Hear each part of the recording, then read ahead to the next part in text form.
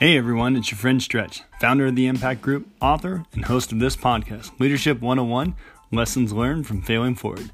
Sit back and relax and enjoy today's show.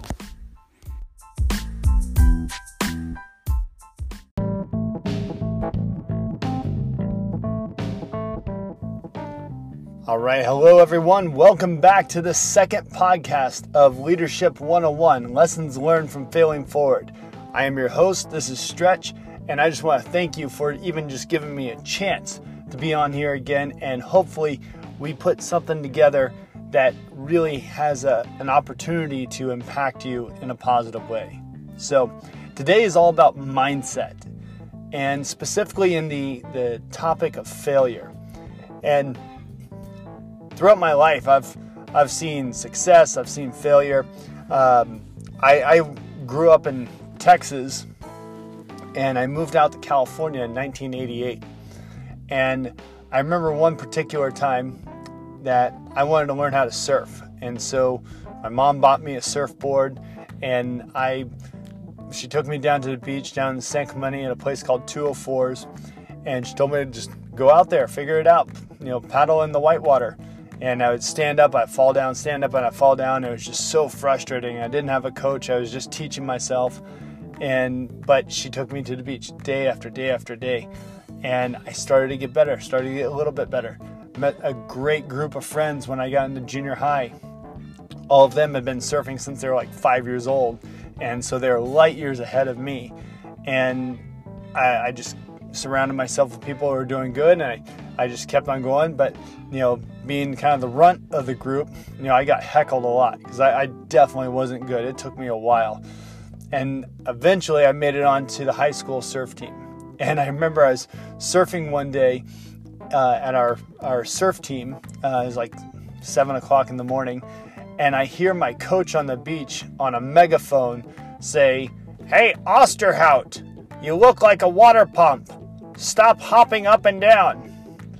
And it was pretty humiliating because it's like, everyone started saying, "Hey, Stretch, you look like a water pump." And I was like, yeah. And I just kept on going back to the beach, surfing 2 times a day, almost every single day, sometimes 3 times a day. I really fit surfing around my schedule. Fast forward from that time, that was in 1994, 95, right in there. In 2005, one of my best friends invited me to a Pro-Am contest in Tahiti at a place called Teahupo'o. And it's one of the most dangerous waves in the world.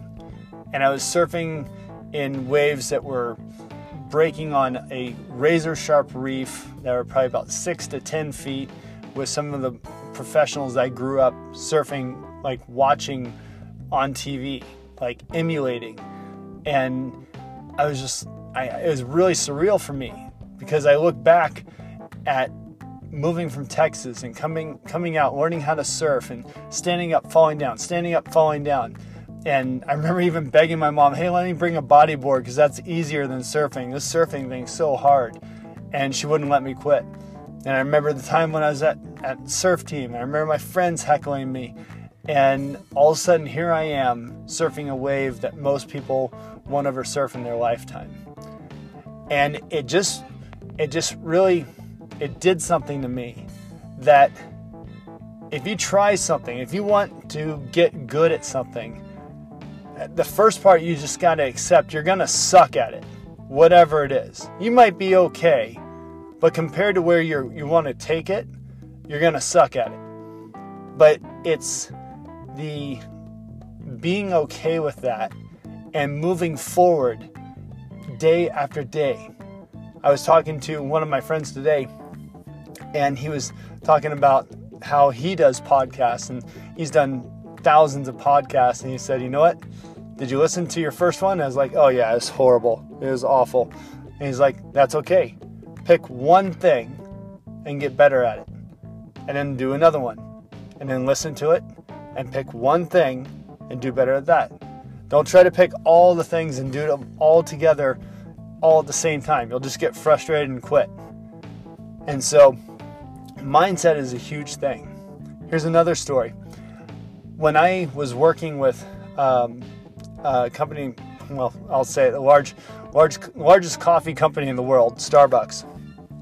I was a store manager, and I was working at a drive-thru. And the company has certain metrics in which they measure success by. And one of those was out the window time, which means as soon as you place your order at the speaker, you drive up to the window where you do your transaction, you pay for it, and you get your coffee. And as soon as you drive up, a timer starts on the inside of the building. And we're looking at that timer. And that timer, Starbucks standard for success is 50 seconds or less. And so our personal goal was 45 seconds or less, which means by the time you drive up and then leave, it's 45 seconds or less. Our store had been doing a lot of work to reduce our times drastically, week over week over week, for a sustained period of time. And it caught the eye of my district manager. He invited all the drive-through managers in the district and some out of the district to come and just watch how we do it. And that particular day, it just got a little busier than normal. We had one less person, and everything just went down the toilet. I mean, if it was pulling something out of the oven and transporting it over to a drive-through and dropping it halfway through, if it was spilling a drink or running out of milk, or a guest unhappy about something, like anything, it was like Murphy's Law. Anything that could happen happened in that moment. And towards the end of it only lasted for about 2 hours, the busiest 2 hours in the morning. I remember my district manager said over the espresso machine, he was standing in the lobby, and he said, "Hey Marcus, we missed your leadership today." And he said it nodding his head with a smug, disappointed grin on his face. And oh my gosh, I mean, talk about like nails on a chalkboard. I remember what I felt. I just nodded my head and then, just kind of walked back and handled something, and then went into the back. And I was so frustrated that I took all of my anger out on a box of cups. I punched that box of cups once. Hurt my hand more than it hurt the box of cups for sure. And it was just one of those moments of just like feeling like it just fell flat on your face. And so went home, and he came back the next day, and I didn't let it affect me. And I told my team, like, all right, so here's what we're going to do. And going back to the last podcast, we're going to begin with the end in mind. Where do we need to be? We need to be at 45 seconds by 9 o'clock. It's 7 o'clock right now. What do we need to do differently? And I just kept on asking that question. What do we need to do differently? What's working right now? What's not working? How can we adjust it? Check and adjust. And we fine-tuned it until that was our new normal. And it worked really well. So when I was reading a book that I really, really enjoyed by Carol Dweck, the name of the book is Mindset, The Psychology of Success. She takes this concept of, let me get a little bit of water, pardon me. She takes about this concept of the mindset of a champion and how someone with a growth mindset learns and derives power from failure. And when she talks about this, she really talks about how a champion will look at like going up to like an event, or like especially a champion, specifically an athlete, will go up to an event or a big game, and they will practice the visualization. And it'll be in those moments that they harness that failure, and they're relentless to let it hold them back. In fact, they use it as power. And she compares some athletes that did it well versus other athletes that didn't do it so well. Like John McEnroe, the former famous tennis player. He's someone that he would let all his emotions get the best of him, and he would just turn into failure that he wouldn't be able to overcome. Michael Jordan said in a Nike ad that he missed something like 10,000, 20,000 shots, like some huge number, that he missed like 26 game-winning shots at the end of the clock, and he all these stats of his failures, and said that never held me back. Kareem Abdul-Jabbar, when he was on the college basketball team, this is back in the, I think, 60s or 70s, they decided to outlaw slam dunking. I guess they weren't ready for some of the brothers doing some good soul maneuvering on the slam dunks, and that was too much for them back then, so they outlawed it.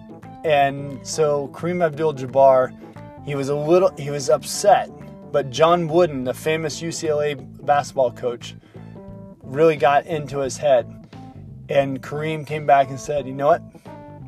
I'm going to find out how I can use this and still use my capability to make these shots.